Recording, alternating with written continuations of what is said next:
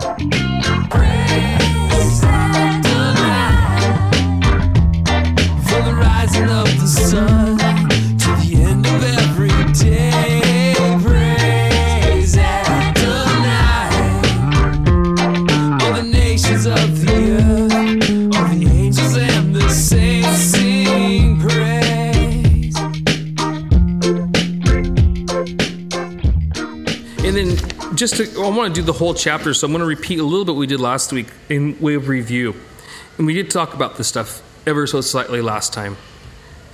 But I want to say it again because I want to do the whole chapter. But we'll move on quickly, though. So in verse 1 then in Matthew 28, it says that after the Sabbath, at dawn, on the first day of the week, Mary Magdalene and the other Mary went to look at the tomb. There was violent earthquake, for an angel Lord came down from heaven, and going to the tomb, rolled back the stone and sat on it. His appearance was like lightning, and his clothes were white as snow. The guards were so afraid of him that they shook and became like dead men. The angel said to the woman, "Do not be afraid, for I know that you are looking for Jesus who was crucified. He is not here. He has risen, just as he said." Now, this is very important. This is what I have described also as the heart of the gospel, because without this part, there is no hope for humanity. All we have is life and death. So you look around the people in our lives who don't know Jesus, and you talk to them, you think, what's your hope? Well, they don't want to talk about death. They don't want to talk about the afterlife because there is no hope for those who don't believe in life after death. You live, you try to have as much fun as you possibly can, and try to ignore death as much as you can because it's not pleasant. And then when it comes to your doorstep and you're told you got 6 months to live, then it's tragic because then you're no more. But for the Christian, that's not so. Why? Because of this right here. Because of what Jesus did historically. He died on the cross. The women went to the tomb. His grave was uncovered, and he wasn't there. Why are you looking for the living amongst the dead? The tomb is for dead people. Jesus is alive, and that's the title of today's Bible study. He's alive. And this whole chapter is about he's alive. Now what are we going to do about it? Are we going to believe it? Are we going to accept it? Are we going to receive it? Are we going to talk about it and live as if it's reality, as if this is truth? Or is it just a story we tell our children and we convince ourselves is the truth, but really we doubt it's the truth, you know? What's it done? How's it affected our life? He's not here. He has risen. That's a hard thing to think about, guys. That's a hard pill to swallow. Because we don't know. We've never in our lives, at least I haven't. If you have, then wow, let me know. But I don't think anyone in this room has ever seen someone die and then next thing you know, 3 days later, they're walking up the street. That just doesn't happen. This is a hard pill to swallow. It's hard to believe. But the Bible, this historical document, and Christians, since day one, we believe this. We passed along this testimony. We passed along this witness. We passed along this information as if it's real. Did Jesus rise from the grave or not? Next slide. And as I said, it's the heart of the gospel. So just so briefly, I put a couple of these portions of scripture we talked about already before in 1 Corinthians 15. And 1 Corinthians 15 is fantastic. It talks a lot about our hope, the hope of our future life in eternity in heaven. And it says here, now, brothers and sisters, I want to remind you of the gospel. Again, this is the gospel. This is the good news. The gospel means good news. So this is the good news for you. This is the good news for me. This is the good news for us. This is the good news for the world. I preach this to you, which you received and on which you have taken your stand. By this gospel you are saved, if you hold firmly to the word I preach to you. I don't know about you guys, but the idea of being saved sounds grand. Because you see, remember I talked about having no hope. That to me is despair. I don't want to live a life of despair. I want to live a life that's full. I want to live a life that's good, that has purpose. I'm not talking about purpose. I'm not talking about, that was a fun day. I'm talking about purpose as in I want to make sure the things I do with my life matter. That it leaves a stamp that's meaningful. And the only way that purpose meaning, value, these words that we throw around nowadays, the only way that those things even mean anything, even matter, is if there's a God who can save us, a God who can rescue us, a God who can give us genuine life. And genuine life is offered by the sacrifice of Christ on the cross and his conquering of the death, conquering of sin, conquering of the grave. This is the gospel. This is mega stuff. But it's all surrounded by what Jesus has done that day.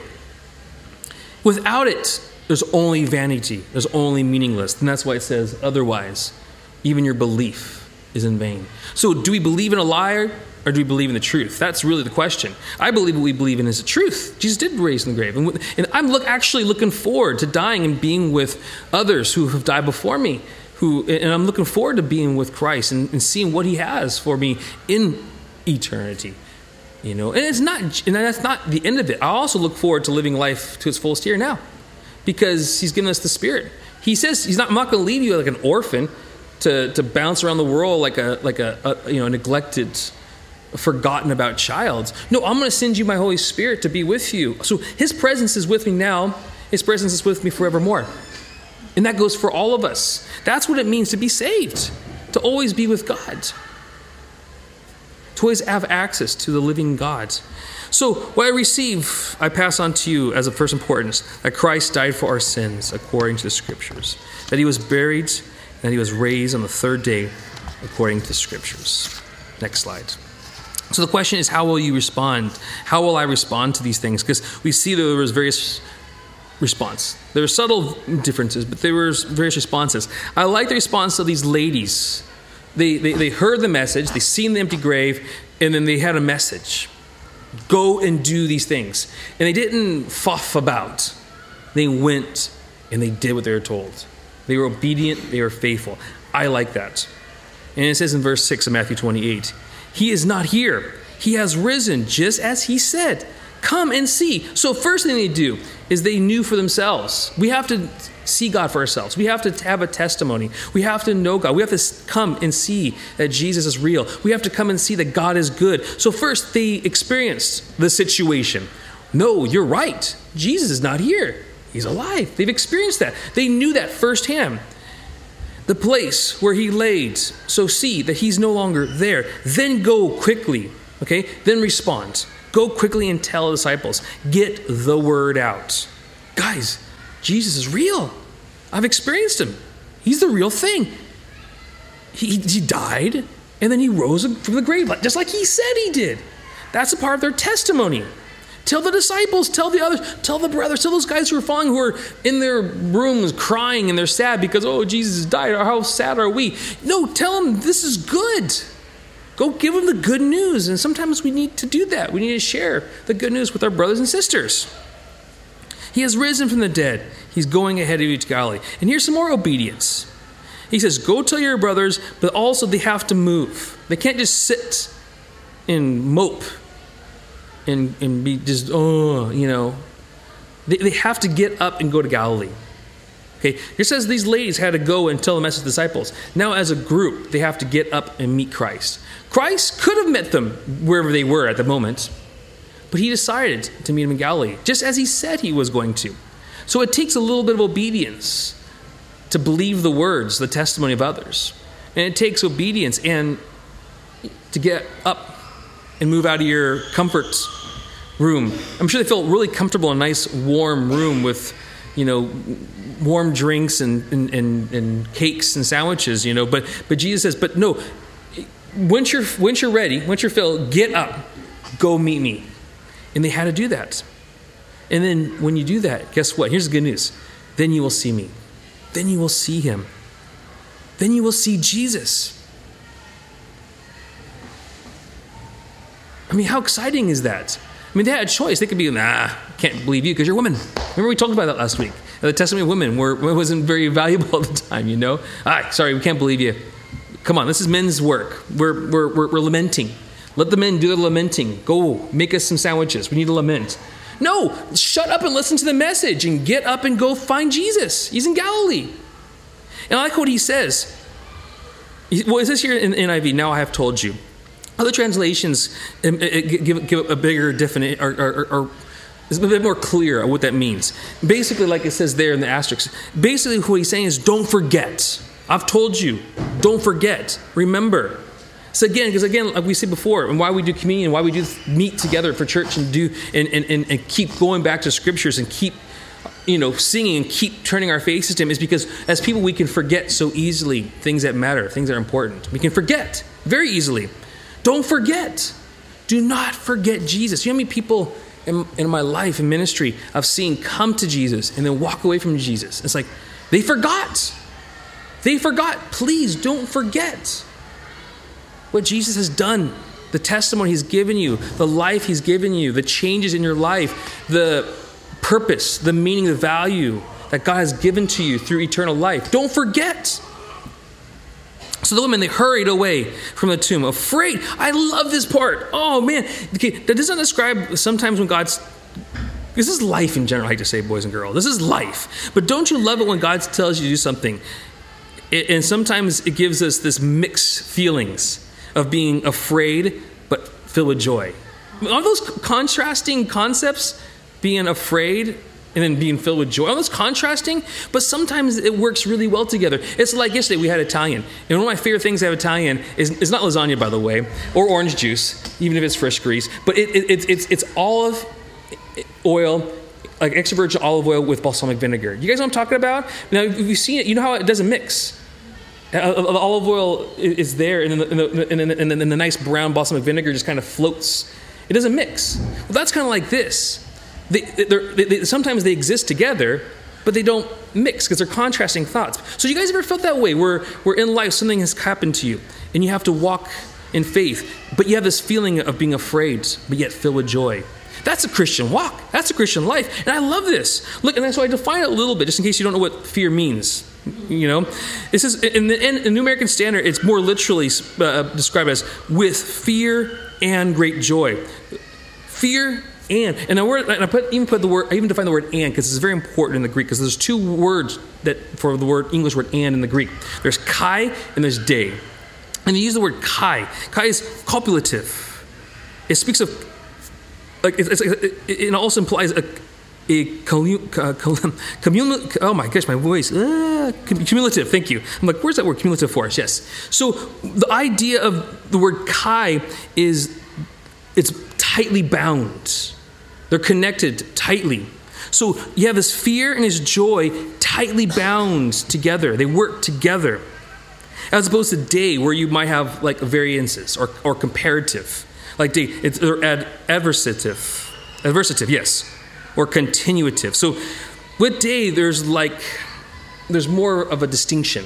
But with kai, it's more bound closely in identity.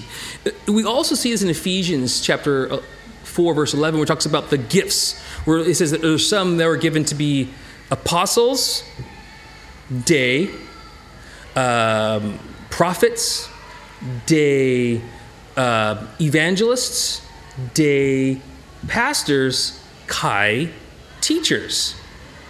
And so he uses the different word and because he's making a distinction until he gets to the pastor teacher. Then he goes, but kai, because that's one role. It's the pastor teacher.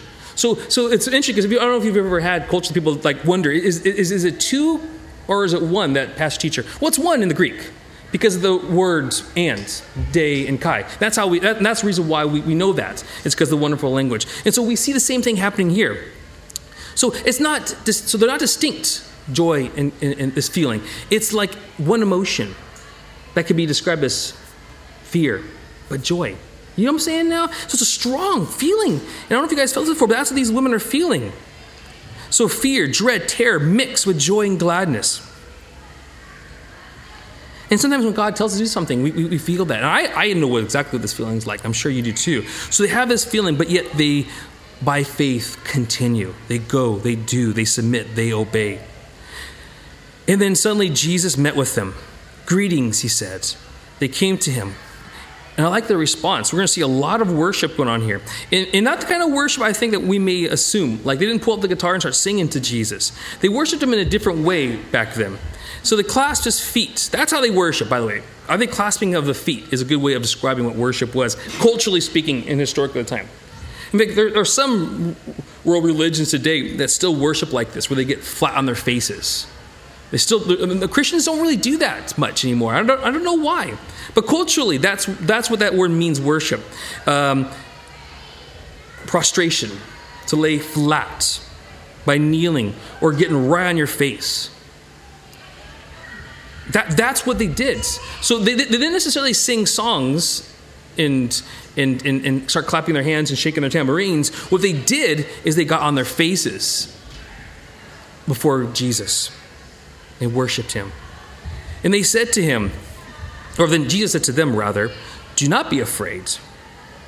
Again, we already talked about the word afraid. Go and tell my brothers to go to Galilee. There they will see me. Cool thing about this feeling of fear mixed with joy is that we might be feeling it, but Jesus is there to minister to us, to help take the edge out of the fear part, Because we might feel that way, but Jesus knows. He knows that what he asks us to do might cause us to be a little bit afraid. But he can take the edge out of it. And I like that. Don't be afraid. So he probably saw they were feeling this way, and they were running, and they were like, And he goes, I need to go stop and say hi to these girls. So he gave them this really awesome opportunity to worship. And the result was, now don't be afraid. Keep the joy going. And I understand how they could be mixed, but go and do your mission, which is simply this. Tell the boys to get their stuff together and go to Galilee so we can have a meeting. Yeah? A proper meeting. We're going to get together. Next slide. How will you respond? So, here's a different response to the empty grave. We have the women's response to empty grave, filled with obedience, mixed feelings, encounters with angels, encounters with Jesus, worshiping of Jesus. But you also have the guards in their response to the empty tomb. Quite a different thing. So while the women were on their way, some of the guards went into the city and reported to the chief priests everything that has happened. When the chief priests had met with the elders and devised a plan, they gave the soldiers a large sum of money, telling them, you are to say his disciples came during the night and stole him away while you were asleep. Now, first of all, the guards did kind of what the ladies did. Ladies, they followed their Lord. They have their authority. And their authority was Christ. And they did what Christ said, what God said. These guys' authority was the Sanhedrin. There's a debate whether or not they're proper Roman soldiers, or whether or not they were soldiers commissioned by the Sanhedrin, kind of like mercenaries or temple soldiers or guards, security guys, basically. So regardless, though, they went to their authority. They went to their Lord, the religious people of the time. And look at the response. Jesus, the purity behind it, the ministry behind it, the power behind it, as opposed to the Sanhedrin. Well, let's devise a plan. Let's get these boys together and make up something. You see the character, the difference? So you got to be careful. When you meet Jesus, where you go, make sure you go closely to Jesus and follow him closely.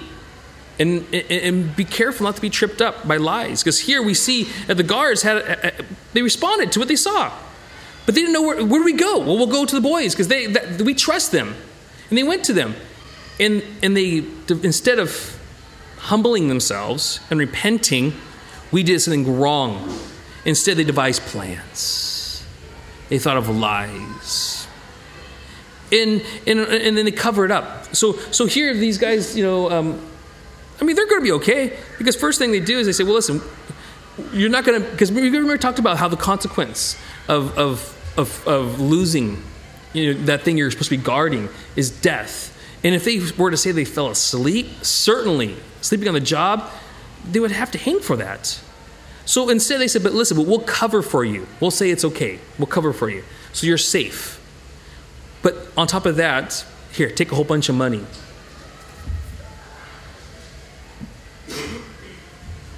So really they had no choice because the body's gone.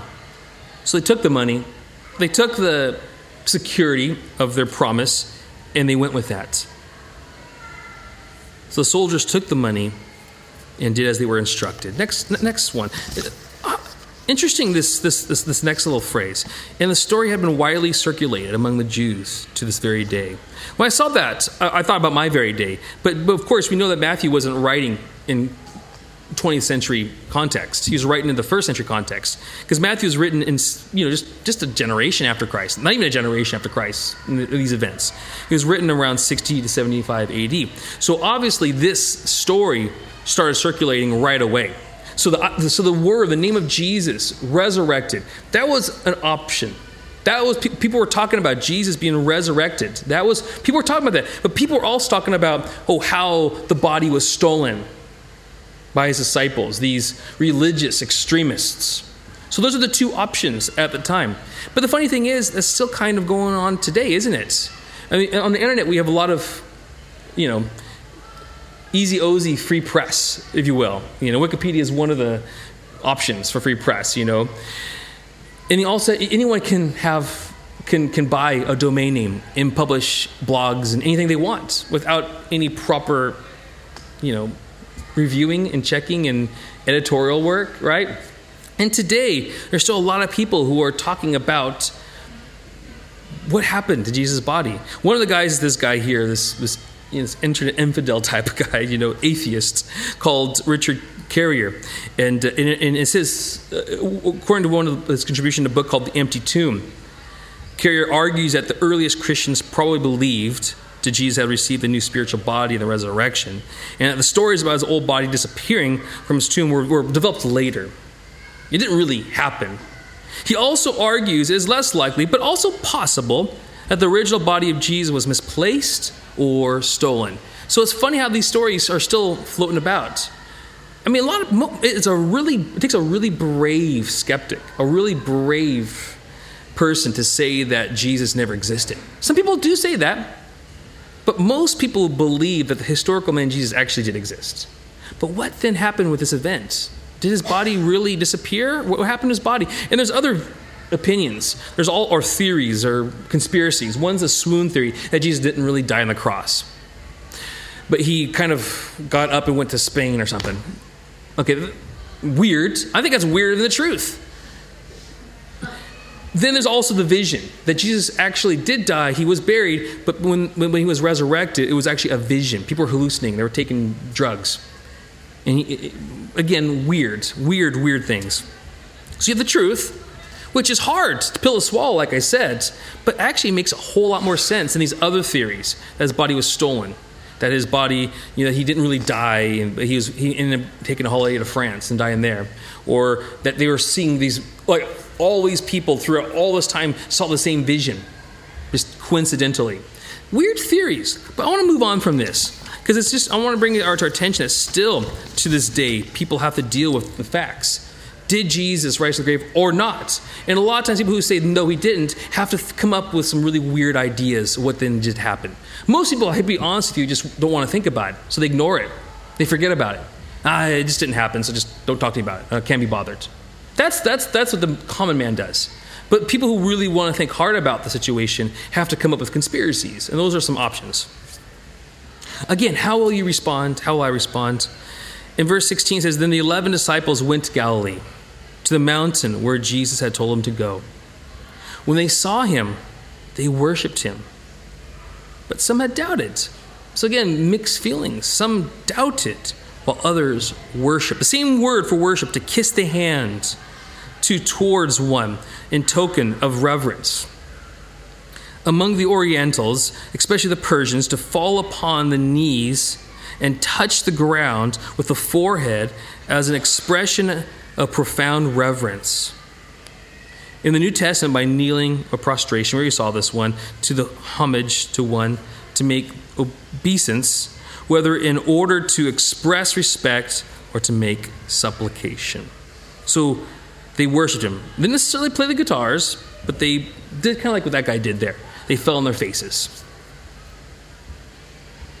And they were probably shocked out of their minds, because again, they were convinced that Jesus is dead and is no more. But that wasn't the case. He was very much so alive. So they fell on their faces before him. But others doubted. To doubt, to waver. The etymology, the word distazo, comes from dis, which means twice. It's like double-minded twice. I was with you, but I don't know. This is too weird. It's too freaky for me. That's what James talks about. Be double-minded. So the next slide, which is almost the last slide. Verses 18 to 20 says this. Then Jesus came to him and said, and I'm going to go quite quickly because we're out of time. But I'm gonna actually deal with this because this is actually an important scripture that actually is a big part of what we do as a church in Cornerstone. And next week I want to talk about what matters. What matters? What's really important for humanity, for us, for people, for Christians, for everyone. What's important to a person? I'm going to deal with that. And a big part of that has to do with this here. Because Jesus says to him, all authority, pas, all, everything. If you take all the authority and put it together in a bag, that's what he's talking about. All authority. Power of choice, liberty of doing as one pleases, physical and mental power, but more importantly, these next ones, 3 and 4. The power of authority, influence, and the right or privilege.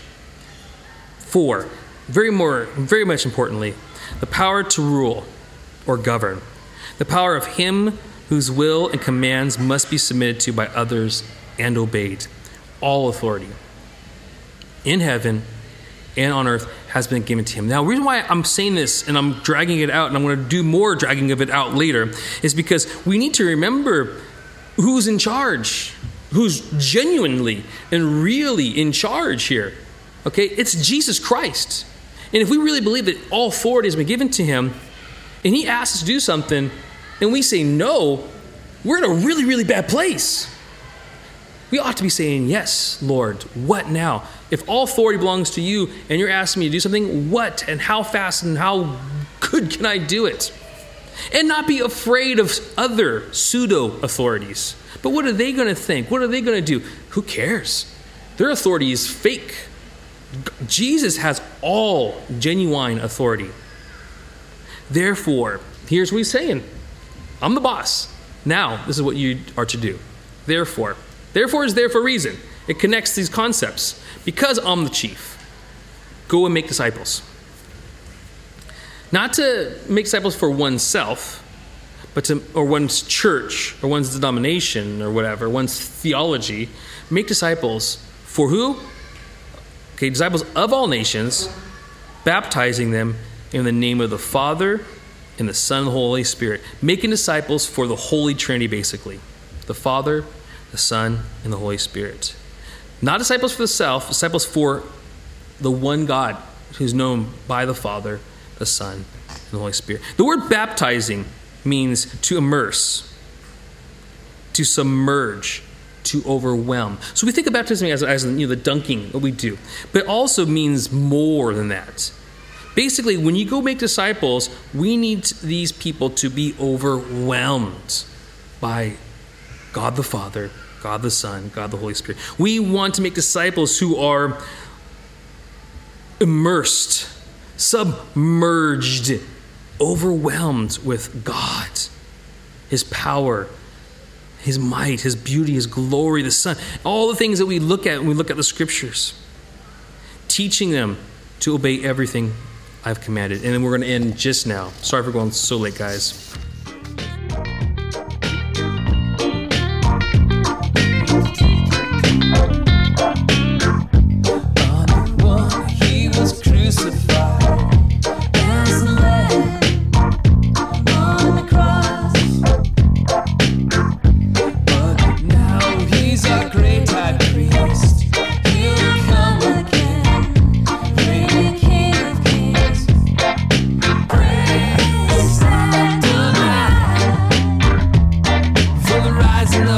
Sun.